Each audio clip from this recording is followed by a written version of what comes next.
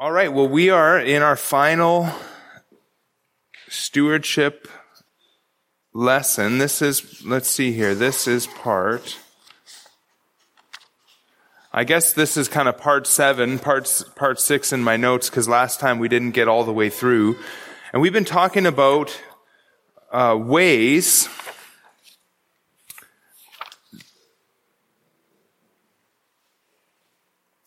or how did we call this here? Let's just give me 1 second here. We've been kind of in this section on practical areas where we think about money, our stewardship. And we talked about earning. You remember we talked about how we're to work for the Lord, and that's the normal way that we're to provide for ourselves.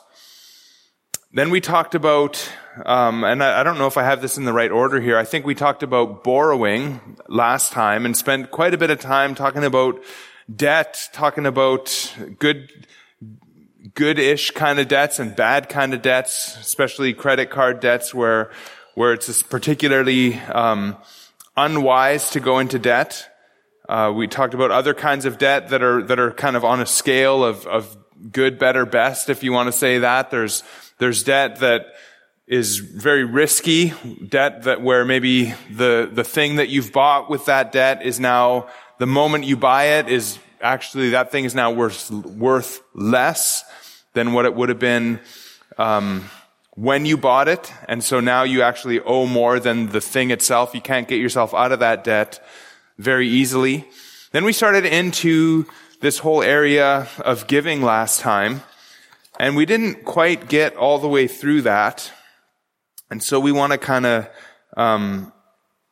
get back into that. But what I had said at the last time was, because of the nature of this series, there's not a whole lot that I actually even want to say more about this last two areas, giving and spending and saving. Because a lot of that we've already kind of covered in the principles in the first couple of lessons. But last time I introduced you, remember, to the Macedonians. Does anyone remember, and I know a lot of us weren't here even last time, but what does anyone remember about the Macedonians in regards to giving? Anyone remember anything about the Macedonians in regards to giving? Does anyone know what passage I might even be talking about when I say Macedonians? Well, let's go to 2 Corinthians chapter 8.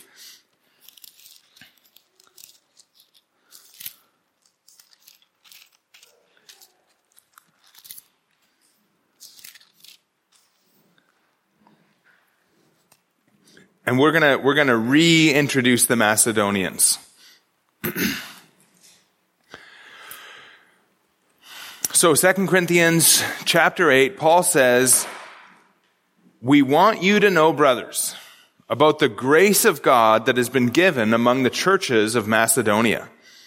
For in a severe test of affliction, their abundance of joy and their extreme poverty have overflowed in a wealth of generosity on their part. For they gave according to their means, as I can testify, and beyond their means of their own accord, begging us earnestly for the favor of taking part in the relief of the saints. And this not as we expected, but they gave themselves first to the Lord, and then by the will of God to us. Accordingly, we urge Titus that as he had started, so he should complete among you this act of grace. But as you excel in everything, in faith and speech and knowledge and all earnestness and in our love for you, see that you excel in this act of grace also." So the Macedonians had this kind of a strange combination. They had extreme poverty, but in that poverty that they were going through, they also had this great joy in the Lord that moved them to give according to their means. But even then, Paul says, not even that, but even beyond their means, even begging earnestly for the favor of giving, to help the relief. Remember, this was kind of like extra giving, if you want to call it like that. It's kind of like above and beyond the regular giving, where they want to meet the needs of the saints in Jerusalem. And remember, the gospel had come from Jerusalem to Samaria, to eventually even Macedonia. And so the gospel had kind of come from Jerusalem. The saints in Jerusalem are persecuted and suffering, and so the Macedonians want to, in a sense, kind of give back. They want to show grace and minister to these saints. And so they begged for the opportunity. And Paul now wants the Corinthians to also excel in this grace of giving. And so we kind of introduced that a little bit. We talked about, I think we went to 1 Corinthians chapter 16, where Paul commanded or exhorted or told the Corinthians that every week, on the first day of the week, which would be the day that they gathered for the Lord's Day, on the first day of the week, they were to put something aside and store it up as each person may prosper, so that there will be no collecting when Paul came. And so this kind of like a weekly giving, which was really in accordance with the way that they were paid. Most people were paid every day in that culture, and so every day you would get paid for your day's labor. And so then every time that people had come to church, they would give according to as the Lord had prospered them. And so I can't remember now if we went through this part, but even if we did, I just want to quickly go over this again. This was some guidelines on giving from Randy Alcorn, and I'll just kind of give them again. The first one is just that we should give. And he points out 2 Corinthians 9:7, where it says that each man should give what he has decided in his heart to give. And the idea there is that each believer is to give to the work of the Lord in the church. Randy Alcorn says after that, he says, it's a sad statistic that 4 out of 10 church attenders give nothing, and another 2 or 3 out of 10 give next to nothing. Now, I don't know if that's necessarily true in our culture, in our church, but it is a sad statistic. So, number one, we're commanded to give. Secondly, the scripture commands us to even give generously, right? Like the Macedonians, even begging for the opportunity to give. Giving regularly, I think we see that in 1 Corinthians 16, where they were every week, every time they gathered, they were to give something as according to the Lord had prospered them. And I think, in our culture, I don't think it needs to be a weekly thing. I think, but as frequently as we get paid, I think it makes sense to give at that kind of a frequency. That was number 3, give regularly. Number 4, give deliberately. And Alcorn just encourages us that it should be something that we think about. We should think about how we've prospered, how the Lord's blessed us, and we should think about, what we have saved up and what would be appropriate for us to give each time that we give. He talks about, fifthly, give voluntarily, that these are free will offerings. He points to 2 Corinthians 8, which we just read, the Macedonians, and he says, give sacrificially. We should give sacrificially, like the Macedonians gave beyond their means. And just even as I say that, I think I just lost my train of thought, what I thought.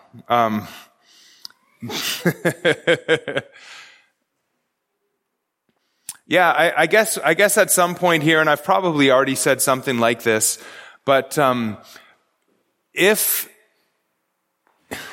the local church, if the Great Commission is something that excites us and captures our heart, and if we care about the expanse of the gospel to the world, then we're going to give, and we want to give, right? We want to see the Lord's work prosper, and if you think about it just a little bit, you know that it takes finances. That's one of the things it takes. And even if, as we think about giving, it's not just finances either, but our time, our energy, our efforts should be in what the Lord is doing in building his church. And so if that moves us, then we're going to want to give sacrificially. And even as we think about challenging ourselves to give, the more and more I think about it, the more I think the only way that we can kind of break out of our materialistic culture and give sacrificially or just really deliberately think about how can we give and revolve our lives around how we can honor the Lord in our giving. The only way that we can do that is if we're motivated by the Great Commission and the gospel and eternity. And honestly, it's so awkward for me to talk about giving, and even this whole series a little bit awkward, honestly. But yeah, we need that to build our church. But even more, we have to be motivated the right way. That's just the only way that I think we can do it. Yeah, I don't, in a sense, I want you to be obedient to your conscience, but in another sense, I just want you to be cheerful givers that are doing it, not from guilt, not from because you think you should, but because you really want to and you're excited about the way the Lord's working. So that's what the Macedonians had, and I think that's the key to sacrificial giving. And maybe we'll come back to that more a little bit later. He says as well, number 7, give excellently. He quotes 2 Corinthians 8:7, where Paul told the Corinthians, see that you also excel in this grace of giving. Number 8, give cheerfully. That's 2 Corinthians 9:7. God loves a cheerful giver. Alcorn says, God delights in the believer who takes delight in giving. And I think that's really good. Give cheerfully. And then I thought he had a 9th one here. 9, give worshipfully. It's part of our worship. I'm sure we talked about that last time. Give proportionately as we, as each of us prospers, we should give according to what we have. And Randy Alcorn says here, true generosity is determined by how much a person gives of what he or she has. So, it's based on what we have, not on what we don't have. And so generosity is just giving sacrificially of what we have. The Macedonians, they probably didn't give a lot, but compared to what they had in their extreme poverty, they gave beyond even their means, and that's what generosity is. And then number 11, give quietly. And he talks about how the left hand shouldn't know what the right hand is doing, Matthew chapter 6. He goes into some details about how there are times where it is helpful to talk about it. I think giving is an area that we don't talk about a lot. And sometimes we don't have examples of that. We don't see examples because everyone is kind of quiet about it. And I think to some extent that's good, but to another extent, it's helpful to challenge one another and see, just like in other areas, we see a believer excel in a certain area and it motivates us to maybe be like that more. You see somebody who's, maybe particularly hospitable and it motivates you to be more hospitable. Well, in the same way, Alcorn makes some arguments where, maybe from time to time it's actually helpful to challenge one another in this area of giving. But I'm not going to really go into that too much here. So those are kind of some principles about giving, and I think that's about where we stopped last time. And this is what at least what I'm going to call right now new covenant giving. And sometimes Randy Alcorn calls it, sometimes he calls it grace giving. But now what I want to move into is I want to talk about tithing. And so, but before I even do that, how do I word this? Tell me what is what is tithing? What's the word in town on tithing? Like what have you been taught about tithing in other local churches that you've been part of? Remember, these are interactive times where I want to hear from you and then you don't have to hear from me the whole time.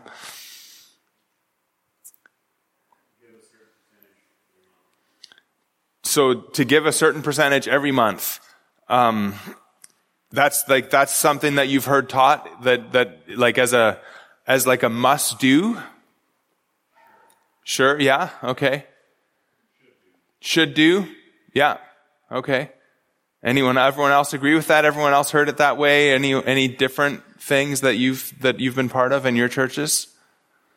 The word tithing means, or comes from the definition of 10%, or it means 10%.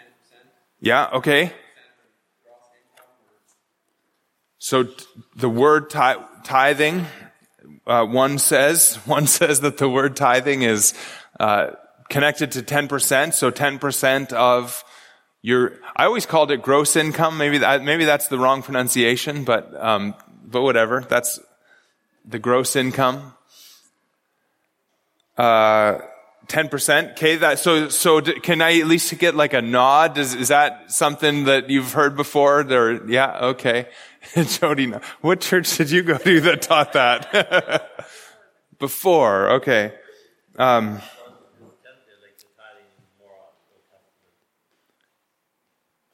Okay, yeah, so tithing is more of an Old Testament idea. That's kind of what I want to get into. Who knows the name Irenaeus? Put up your hand if you have heard of Irenaeus. Okay, a couple folks. Irenaeus,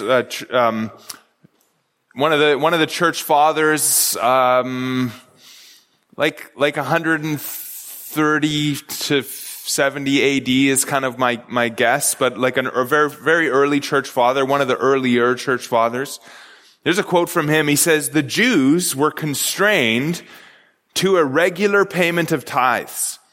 Christians who have liberty assign all their possessions to the Lord, bestowing freely not the lesser portions of their property, since they have the hope of greater things."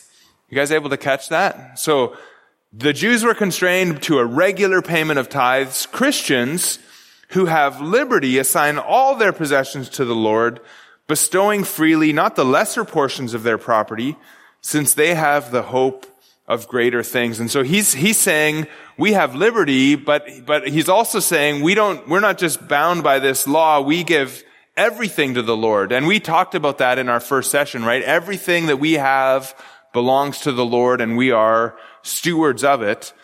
But we're also not under the law. And so let's kind of dig into that a little bit. But first, let's go look at what the Old Testament saints were called to. Let's go to Leviticus 27 and verse 30.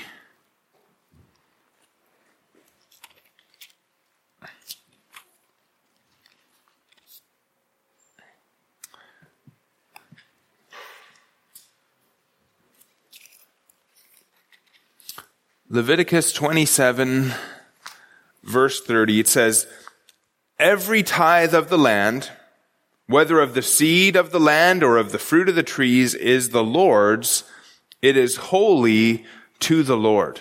So every tithe of the land, whether of the seed or of the land or of the fruit of the trees, is the Lord's. It belonged to the Lord. It was holy to the Lord. It was set apart for the Lord, whatever it was.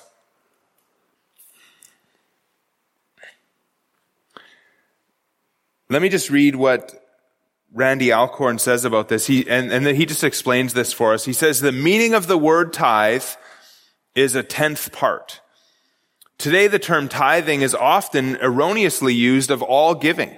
People talk about tithing $50 when they make $2,000 a month, a tithe of which is $200, not $50. You can donate 2% or 4% or 6% of your income, but you cannot tithe it any more than you can whitewash a wall with red paint. The Israelites were warned that to present to their Creator anything less than the full 10% was to rob God, since the first 10% belonged to Him, not them. And then he quotes from Malachi 3:8. You guys probably know this passage, Malachi 3:8. I wonder what he has here. This is probably, this is from the New International Version. I figured it would be. So Malachi 3:8 from the New International Version. Will a man rob God? Yet you rob me. But you ask, how do we rob you? In tithes and offerings, you are under a curse, the whole nation of you, because you are robbing me. Bring the whole tithe into the storehouse, that there may be food in my house. Test me in this, says the Lord Almighty, and see if I will not throw open the floodgates of heaven and pour out so much blessing that you will not have enough room for it. And that's Malachi 3:8-10. And Randy Alcorn goes on and he says, God says, bring the whole tithe into the storehouse, not just part of it. The obedient Israelite didn't ask whether he could give 7% or whether he could give on the net rather than the gross. Whatever God provided, 10% belonged to him. And then Alcorn goes on and he says, actually, there was not just one tithe for Israelites, but 3. One tithe supported the priests and Levites, and he gives the scripture verses. I don't think, if you want these, I can give them to you later. But so there's 3 tithes. One supported the priests and Levites. Another provided for sacred festival. And the third tithe supported orphans, widows, and the poor. And maybe I will give those in case someone's listening online. That's Numbers 18:21-24 for the first one. Deuteronomy 12:17-18 and 14:23 for the tithe for sacred festival. And then Deuteronomy 14:28-29 and 26:12-13 for a tithe that supported orphans, widows, and the poor. Then Randy Alcorn goes on and he says the Levite or the Levite and the festival tithes were perpetual tithes, but the tithe for the poor was collected only every 3rd year. This amounted to an average of 23% per year. Because Israel was a nation as well as a spiritual community, some of these funds would equate to taxes that we pay today. However, the first and most basic tithe was for religious purposes, specifically to support the spiritual leaders, freeing them to fulfill God's calling and providing the resources necessary to do their job well.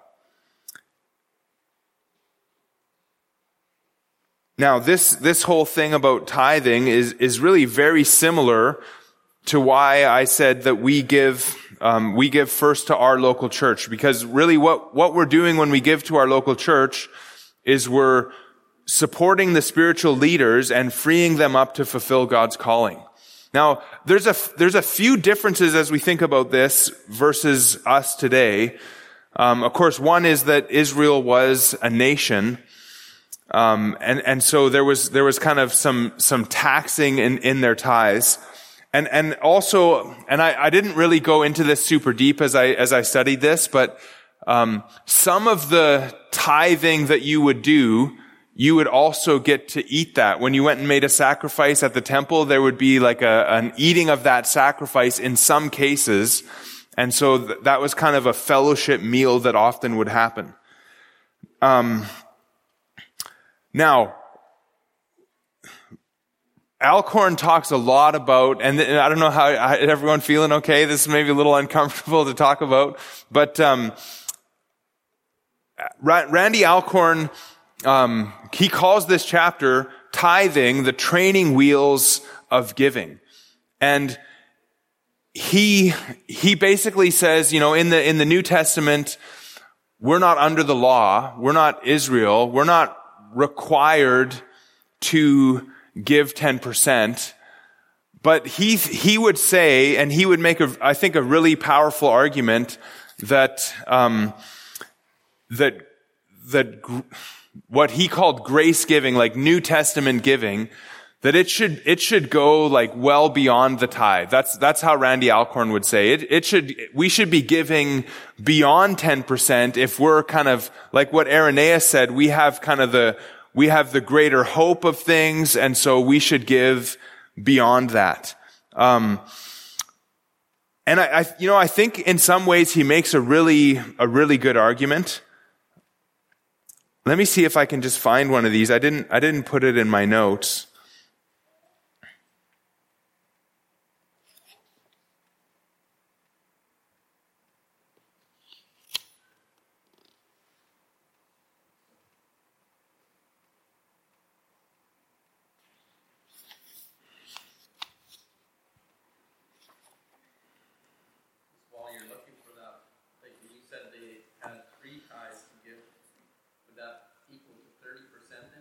Well, yeah, one of them was only every third year, so it would average out to 23%. So here's what Randy Alcorn says on this. He says, being under grace doesn't mean living by a lower standard than the law. He says, as we've seen, however, the Israelites' triple tithes amounted to 23% of their income, in contrast to the average 2.5% giving of American Christians. This statistic suggests that the law, and this is really, I think, a powerful argument. He says, this statistic suggests that the law was about 10 times more effective than grace! ! Even using 10% as a measure, the Israelites were 4 times more responsive to the law of Moses than the average American Christian is to the law of grace. And I don't know, I read that and I felt like fairly convicted. Now, I think though, like again, when we really think about, and so what do I want? I want to say, first of all, we're not under the Old Testament law, and we're not required, although there are commandments like 1 Corinthians, like, every week store something up as the Lord prospers you. We've seen the command, don't lay up treasures on earth where moth and rust destroy, but lay up treasures in heaven. And the way to do that, we've kind of talked about that. But even that said, we aren't under the law, and I'm not, at least not yet, where Randy Alcorn is, where Randy Alcorn would say, if you don't give 10% of your gross income, you are robbing God. And he would take it that seriously. He would just say it that boldly. I'm not quite there. And as I think about even I'll just be totally open and honest with like Jody and our finances. You guys get a little spreadsheet once a year that tells you exactly how much we get paid anyways. So it's not a big secret or anything, but Jody and I, would find it fairly difficult, and have found it fairly difficult since I've been in ministry, to give 10% of our gross income. We are very, very close, I think, but I think the reason for that partly is because of the amount of taxes that we pay in this culture. But maybe that's just me justifying it and just living at too high of a standard of income. I'm not sure, but I know that if we add up what we would pay in taxes, it would probably be closer to 40 or 50% of our income. Now you think, well, where's that? Well, everything you buy, there's 5% general services tax, and then there's gas taxes, and there's all kinds of like hidden taxes beyond our income tax that we pay. But I want you to feel the weight of like Randy Alcorn's argument that there is a place where, the Lord really should come first. And that's why he gave in the law these commandments that I want you to bring the 10% first. He didn't say like try to make a living and then whatever's left, give it to me. He said, the first 10% belongs to me, and then you're trusting the Lord to provide for everything after that. And so, I again, like Jody and I think are fairly faithful in our giving. And there's a question I wanted to ask later in the later in the lesson, but I'll just ask it now. I think a helpful way for a New Testament believer to think about this would even just to be to ask a question like this: if every person in the church gave like we do, if every person in the church gave like our family does, where would this church be financially? How would this church be able to operate like that or not? And I think that's a really helpful question. And another way to think about it too would be like if every family in the church did give 10%, let's just say everyone did, then 10 families, hypothetically speaking, 10 families would be able to cover a pastor's wages, and maybe even another 5 or maybe even 10 families would be able to cover everything that was necessary for a building or whatever they needed as far as like other expenses, because there's other expenses besides freeing up a pastor. So, for every 20 families in a church, you could have a pastor ministering to you and caring for you and seeing that the Great Commission goes out in further ways. But I just know that our church, even our church, isn't at that place. Now, some people, I don't know what anyone gives. I really try not to know. Whenever a spreadsheet comes that might possibly have that, I try to not see that. And I think I've got everyone, like I've got Phil on board that he doesn't let me see those things, and even by mistake anymore. And so, I don't know, because I don't want to be influenced by that. But I do know that if we all gave 10%, we would likely have more than we do have now. So that I can kind of do that much math myself. But again, I'm not so strong where I'm going to say that we're robbing God, but I want us to feel the weight of that. And just again, like we did in the very first couple sessions in this series, is just ask ourselves, is my treasure in heaven? Because where our treasure is, there our heart will be. Is my heart with the church and the kingdom of the Lord, seeking first His kingdom, or is it, seeking first my comfort?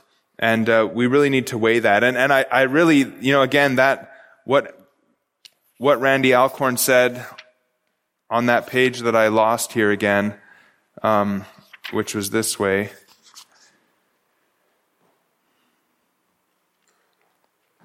The average is 2.5% giving of American Christians. And I think it would be very similar for Canadians. This statistic suggests that the law was about 10 times more effective than grace. And even using 10% as a measure, the Israelites were 4 times more responsive to the law of Moses than the average American Christian is to the grace of Christ. And he says, reread that last sentence and ask yourself if something isn't terribly wrong. So Randy Alcorn, just like, the law was a tutor. Remember, the law was a tutor to bring people to Christ, to lead people to Christ. He thinks the law of tithing should be a tutor to teach us about giving. And so he recommends, and I would say the same thing, that we should all try to get our giving to 10%, and trust the Lord with that, and work up to that, and then even beyond that. And in this book, there's really all kinds of examples of people who thought, like, I want to give, half of my income to the Lord, and they made that like a goal, and they worked towards it. And I think that would be a great thing. But again, we need to be motivated not by guilt, but by an understanding that by giving, we're impacting the kingdom. And you just think about what our church could do in supporting like really faithful, awesome missionaries. But it takes money. So, let me just read, let's go to Proverbs chapter 3. Proverbs 3, 9, and 10 says, honor the Lord with your wealth and with the first fruits of all your produce, then your barns will be filled with plenty and your vats will be bursting with wine. Honor the Lord with your wealth, with the first fruits, right? Remember, we talked about how giving should be one of the very first thing that we do with any money that we get. The first step is to give, and then after that, the other things come out of that. But the Lord says if we honor him with our wealth, with the first fruits of what we have, then he will bless us and provide for us. And like, honestly, I don't know about you and how you've experienced it, but I feel like I've experienced that. And I feel like sometimes, and maybe this is just ridiculous, me being silly, but I feel like sometimes the Lord blesses us so much that like, I'll happen to get sent shopping and like the things that I need are just on sale that week. Like I feel like the Lord takes care of us that way. Of course, Jody's probably smiling because she's like, yeah, chips aren't always on sale when you go shopping, Mike. So the Lord also blesses us with extra snacks when I go shopping. So maybe he blesses us that he keeps me busy so that I don't have to go do too much shopping around here. But anyways, I feel like I have experienced the Lord providing for us. And I just even say, and I think I might have said this at some point, but one of the reasons I was like reluctant about being a pastor early on is because giving is and was a huge joy in our life. And, I think Jody has a gift of giving, and she often challenges me in giving, but now we often challenge one another, or at least we have at times. And, I lost my train of thought again, but, why was I saying that? Why was I saying that, Todd?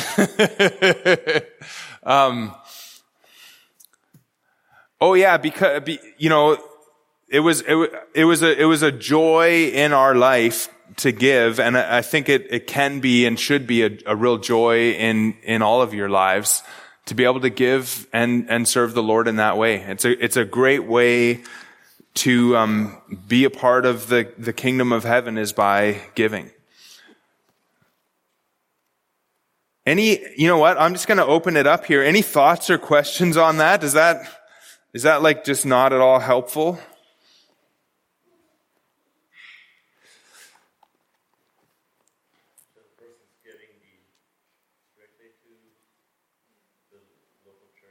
Should a person's giving be strictly to the local church? Yeah, that's a great question. I would say the first part of our giving should be to the local church, but then I wouldn't limit it there. I think there's other great ministries that exist in the world that are helpful and that deserve our giving.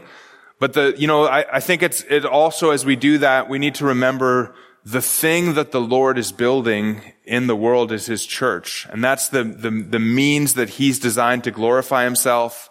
The primary means, like through which the Great Commission is going to be fulfilled, is the local church. And so that should be kind of our number one priority. And then other giving would maybe fall outside of that.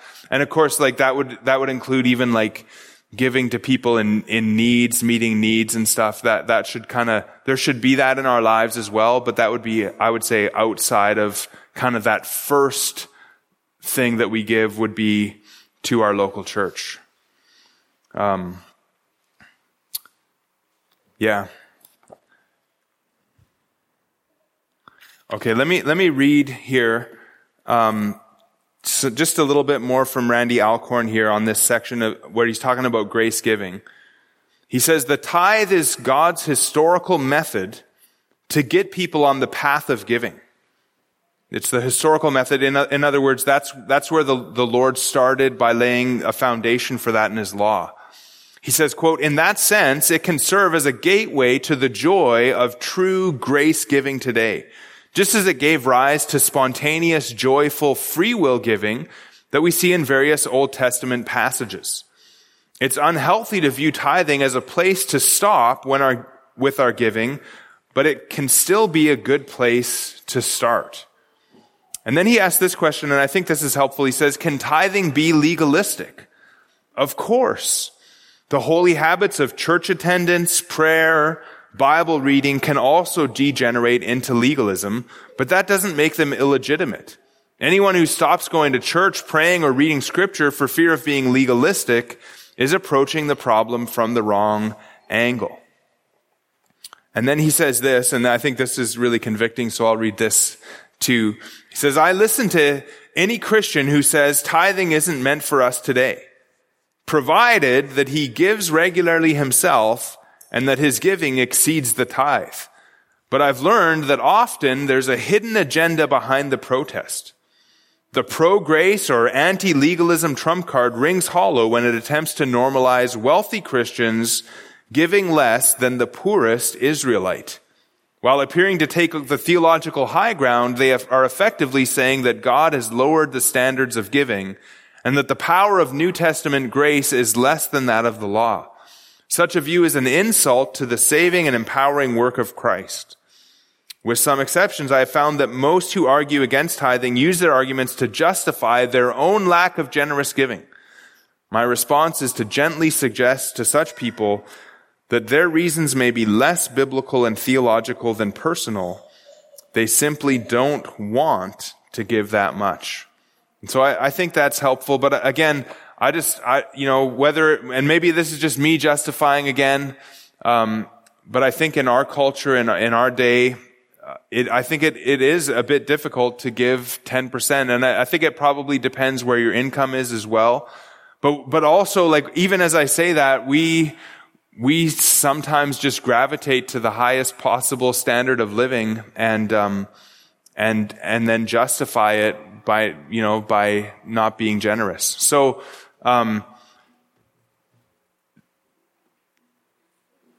again, Alcorn says tithing isn't the end of giving, but it can be a great place to start.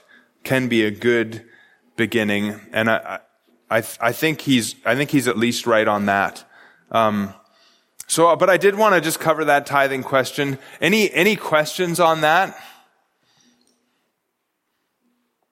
Yeah.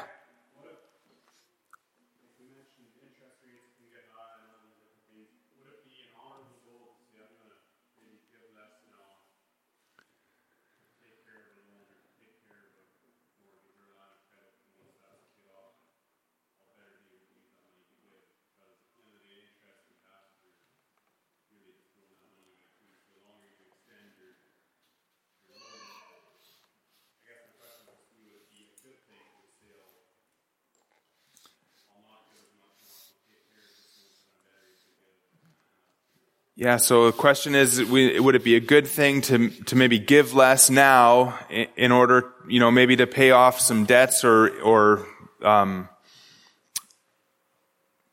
loans that you have or whatever? Maybe you have a bunch of credit card debt. Should I give less now in order to maybe later on give more? I would say I think we probably need to be careful about that. I think there's endless reasons that we could justify not giving, and to kind of say, I'm going to give more later.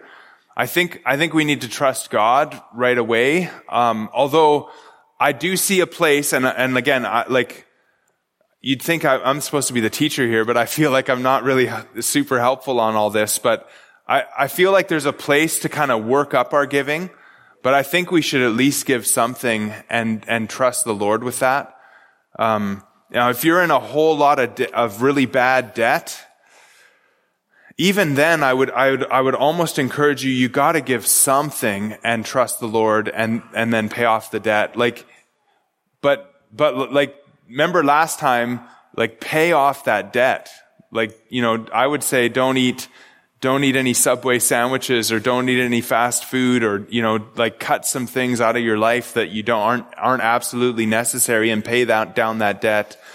But beware of kind of, we can always say I'll give more later, right? And I think sometimes we think that if I made $75,000, then I'd give more. Well, if I made $80,000, then I'd give more. And next thing you know, it's like, if I made $200,000, then I'd be able to give. And eventually you're going to end up in heaven and you're going to have really given nothing. And I think you'll wish that you had, so, lay up treasures in heaven, not on earth. And I think that we just have to be careful. We have to be wise. I think we do have freedom, but we need to be wise, and we definitely don't want to be giving nothing. And I think even as you think about that question and like, what are we going to do? Again, ask yourself, if every person gave like I'm thinking about giving here, how would our church be? And if the church would be in serious trouble, then I think that you need to rethink your plan. Now, I know that, because really you're now other people are making up what maybe that you should be contributing to. Anyway, that's what I would say. I almost love to hear what we'd all say about that, but I'm kind of scared to open it up like that either. So, and I'm sure you guys don't want to say nothing too much. But if you did have something to say, I would let you say it right now. Any thoughts? I think we live in a culture where the standard of living is so high, and I can just speak for myself. Like, I'm guilty of that. Like, we tend to think this is a normal standard, and we need to have so many of these things because that's where a culture goes. Yeah. And we get trapped in it. Yeah.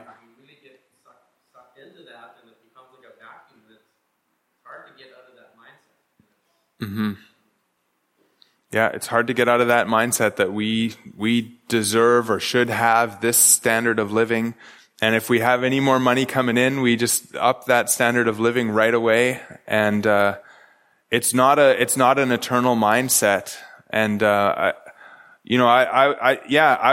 want to encourage you guys so that when you guys get to heaven, you're like, thank you, Pastor Mike, for challenging me. But at the same time, I don't want to like lay a burden on you. But I think that's really good, Will. I think that's really helpful. All right, so that's all I want to say about giving. The next thing, so we're if we're going in the order of what we should do, like we should earn money. Then we shouldn't borrow money. We talked about that. First thing we should do with that money we earn then, because we didn't borrow, is we're giving to the Lord a portion of what He's given to us. Remember, everything belongs to the Lord already. We're just giving Him a portion of that as an act of worship, as a sign of trust, and as a way to month by month invest in eternity. And then the next thing that we should do with our money is put something aside for savings. And let's go to the scripture here first. Let's go to Proverbs 21. Now, as we talk about saving here, and as we turn to Proverbs at the same time, Proverbs 21, as we talk about saving, Proverbs 21:20,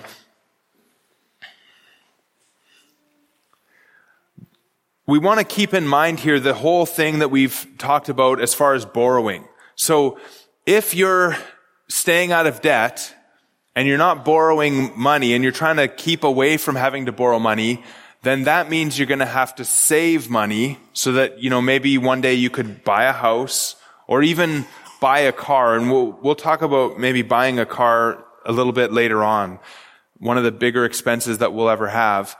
But if we're going to keep away from borrowing, that means we need to kind of almost like lend money to ourselves by saving it up for a day when we might have to make a bigger purchase. And so the second thing we should do every month with whatever money comes in, we should give some, and then number 2, we should save some. And Proverbs 21:20 says this. It says, "Precious treasure and oil are in a wise man's dwelling, but a foolish man devours it." A foolish man devours it. Precious treasure and oil are in a wise man's dwelling. In other words, he saved some treasure and some oil, maybe even some supplies of food, so that on a difficult day, he has something to spare. He has something to give. He can deliver himself from some difficulties that come. A little bit of money sometimes can help you keep out of difficulties. The book of Ecclesiastes talks about that somewhere. And so there's a wisdom in a certain amount of saving. There's a foolishness in hoarding, but there's a bit of wisdom in some saving. But a foolish man, according to Proverbs 21:20, devours it. Now, a dear brother at breakfast this week was telling me about a day when he was younger, when he made a whole bunch of money in the bush. That first year that he was working in the bush, he made a whole bunch of money, and he was just kind of spending it, and I don't remember what it was, like $20,000 or something like that, and he, all of a sudden one day he goes to the bank account to make a withdrawal, and all that money he had spent it all, and he was, that was foolish. But I think some of you, maybe when you were younger, remember just kind of spending every penny that you had until there was nothing left. And that's a foolish thing to do, just to use it all up. It's wise to put some aside and save it. And so Proverbs 6 talks about this as well. Go to Proverbs 6, and we'll look at verses 6 to 9 there. It says, "Go to the ant, O sluggard. Consider her ways and be wise. Without having any chief, officer, or ruler, she prepares her bread in summer and gathers her food in harvest. How long will you lie there, O sluggard? When will you arise from your sleep?" And so this ant is wise. It doesn't have a boss. It doesn't have an officer. It doesn't have a ruler. Mom's not, telling the ant what to do and to save up and whatever.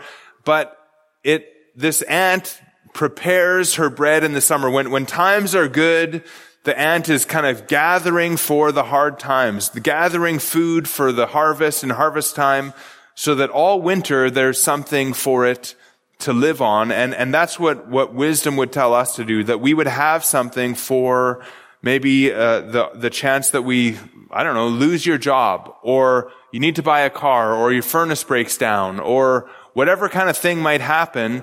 We should have some money saved up for that. And so let's talk about that a little bit. I want to just quote something here from Alcorn here on page 327.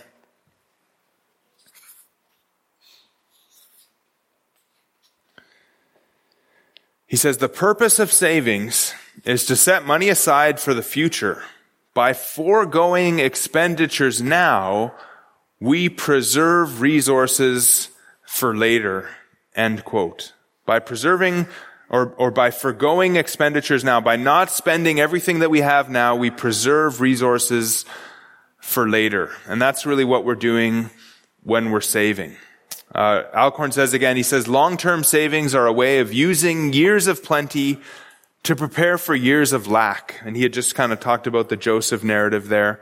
Or no, he's going to do that right now. He says, "As Joseph did, anticipating retirement, I might set aside money to supplement an income reduction in the future. Or I might systematically save for my children's college education, which could be 10 years away. There are also many poor reasons for saving, some out of greed, others save because they're misers, others save out of fear. They're anxious about the future. By stockpiling money, they insulate themselves from God, no longer depending on His provision and protection." And so Alcorn says we can't say saving money is biblical or saving money is unbiblical. It really depends on our motives and why we're doing it. But I think just from Proverbs 21 and Proverbs 6 here, we can see that there's a wisdom in saving up for the future. And so we want to save, again, so that we don't have to borrow. We want to keep out of debt. Scripture tells us that. And so we want to save so that we don't have to borrow. We also want to save so that we have something to meet needs, right?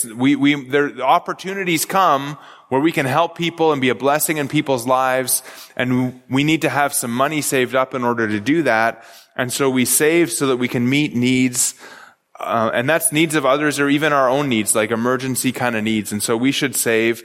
Now, especially, I think, if if you're kind of the mindset that you're not going to take out a mortgage and buy a house, and I don't know if that was convincing or compelling to anyone last time we talked about the advantages or disadvantage of renting versus owning, but especially I think if you're renting and you don't have a mortgage, I think you want to save up some money like you would have saved up if you did have a home, if you did have a mortgage and you were gaining equity on that mortgage. I think you also would want to save kind of in a larger way in that sense. So, any questions about saving then?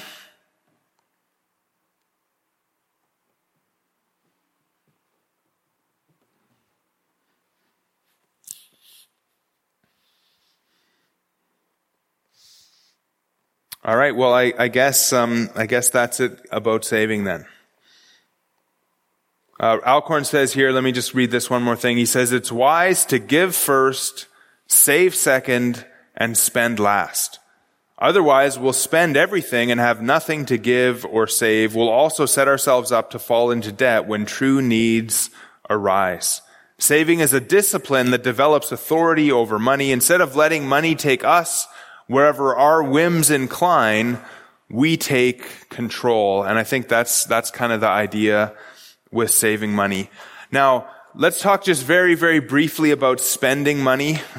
I think really the principles that we've looked at kind of teach us on that. A few things, though, I maybe want to say tonight about spending money.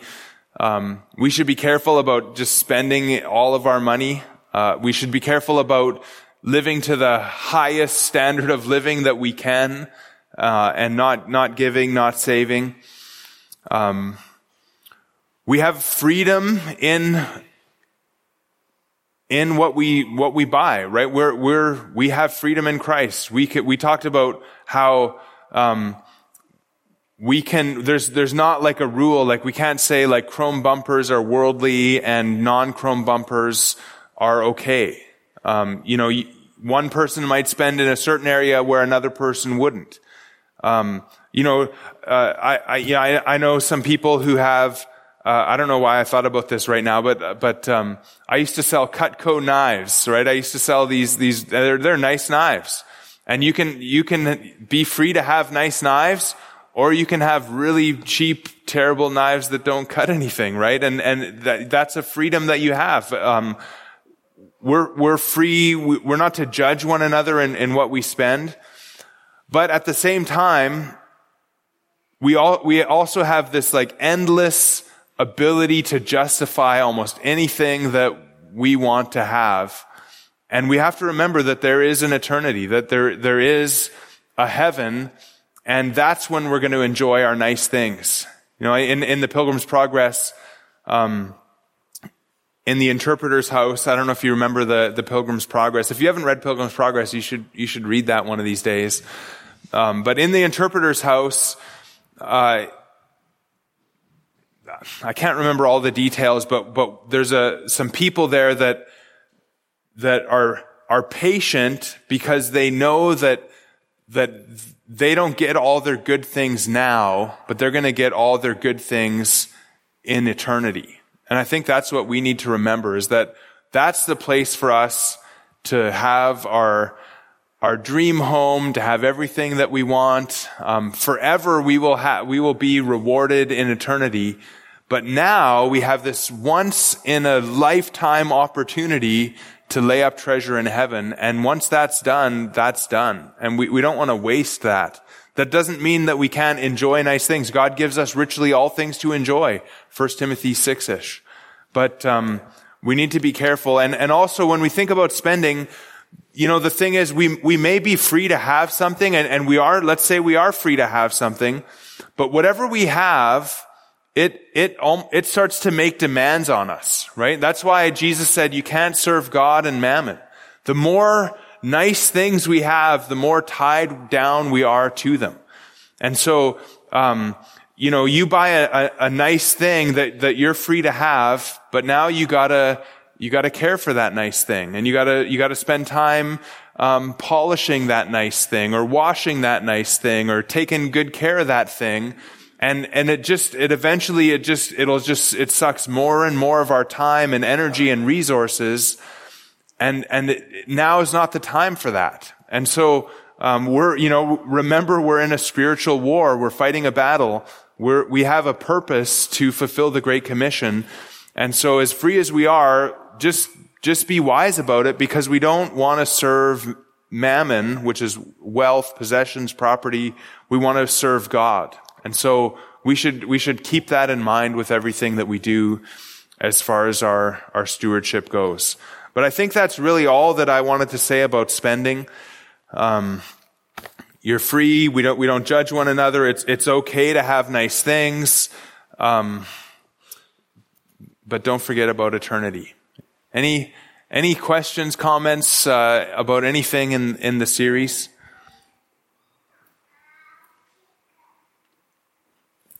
In the context of the New Testament and the idea of like giving because of grace as opposed to giving because of the law, and the idea of being a cheerful giver, is that always regarding money, or would there be a sense in which you can do those things also with your time and possession? Ask me again in a different way, if you or tell me that again. You know the Lego movie where the guy says, do you know that part in the Lego movie that I'm talking about, which I haven't said what I'm talking about yet? But the part in the Lego movie where he goes like, that was really great. Tell me again, I wasn't listening, or something like that. Do you know that you kids know that part? I don't remember how he says it, but it's really funny. No, yeah, like you said, a cheerful giver, but I just didn't quite like connect on everything there. So just like within the context of the New Testament, Yeah. not Old Testament law, Context of the New Testament, okay. giving because of grace, and Yeah. instructions would be a cheerful giver. Is that always regarding money, or can we do those things with our time and possessions as well? Okay. That verse, God loves a cheerful giver, is in the context of money. But I think we can think about stewardship and giving with other things as well, time and money. Now, if somebody says though, like, well, I don't, like I could see some pastor saying this somewhere, like, I don't give any money because I give my time all to the church. Well, I wouldn't think that was a wise thing, but we can give of our time and talents and resources, and we should be generous with all of those things as well, right? Our whole life should be an act of generosity, of serving others and serving the Lord, right? Dying to ourselves and seeking to glorify God by serving others. That's what we should be about. Yes, is that?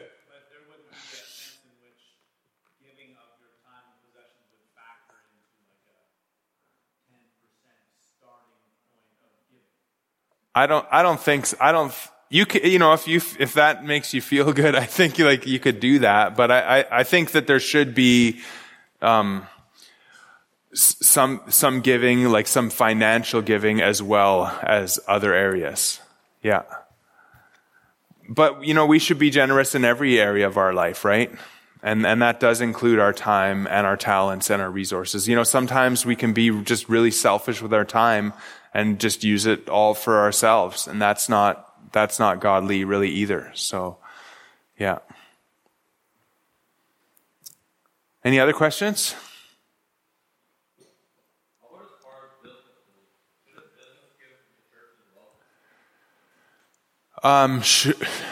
Should a business give to the church as well?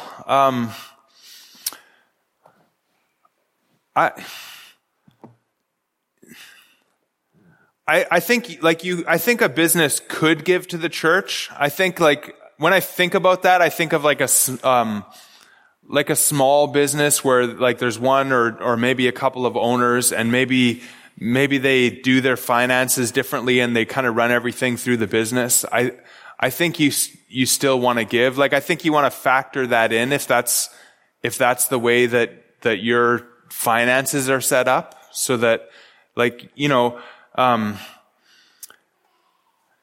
I remember a guy who was a mentor of mine back in my early, newly saved college and career days, and he had structured his company so that he could give significantly. I think he paid himself $10,000 a month so he could give $1,000 a month to the church, and and I think that kind of gave him some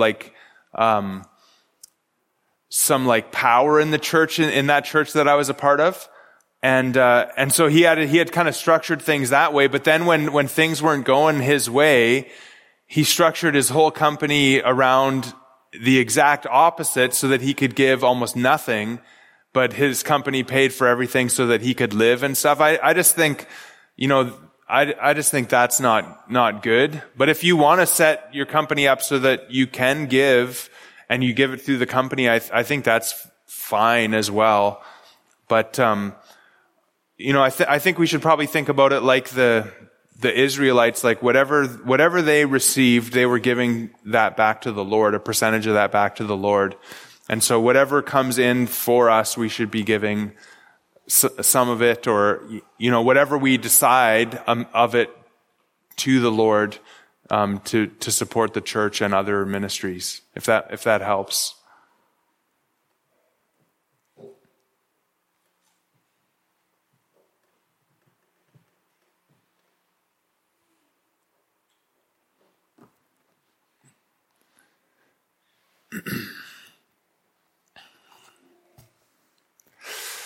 Any other questions? Okay, well, I know we were promised a campfire tonight, but if there are any other questions about anything else, I could open it up to that for a few minutes too. We still have at least 15 minutes of what we normally would do.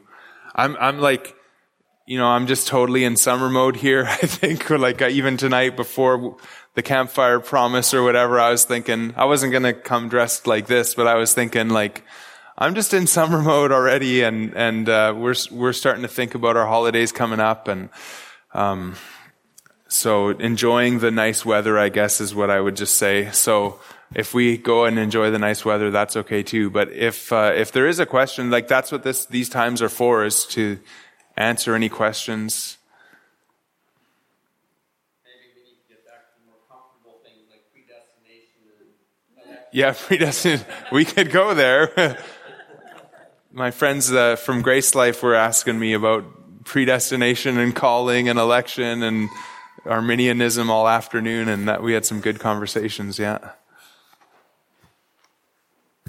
Actually, our friends from Grace Life, I remember the membership interview with them, and I remember that he wasn't too sure about election back then, and now I think he's totally convinced about that. He's not sure how to explain it to his other family and friends that go to different churches. So I've had lots of those over the years, and I always find that really neat. But yeah, if you don't agree with the sermon today, that's okay too, right? It's something that we need to learn and just see and examine the scriptures and see if that's so. And so I always just tell people, you don't have to believe that to go to our church, but if scripture teaches it, then you do have to believe it, right? And so there's kind of a fine line there, I think, but it takes some time I dumped a lot of information this morning, so getting some nods. Yes, you did. Yeah.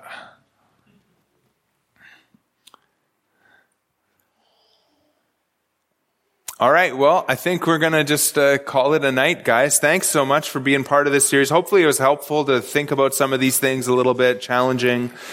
I don't know what we're going to do next year as far as stewardship, or we're not going to do stewardship anymore, but as far as these Sunday evening services, we'll figure that out over the summer. And we'll let you know when I have it figured out. Let's pray. Father, thank you for our time together tonight in your word. And just thank you for the way that you provide for us, the way that you care for us, not only spiritually in our salvation, but even financially, and how you instruct us in your word. In really so many areas, we ask that you would help us to be good stewards of what you've given us. Help us not to be caught up in the world system that we live in, but help us to be caught up in your truth, in your worldview. Help us to be motivated to live for eternity and to really focus on that in our day-to-day lives.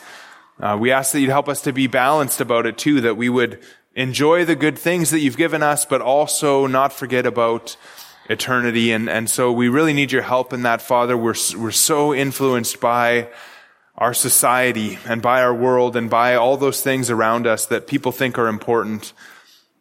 We know that what is highly favored among men is an abomination to God, and we just pray that we would not be abominable in the way that we live our lives, and that you would be glorified and shown to be great through our lives, and especially in the way that we spend our money. We ask in Jesus' name, amen.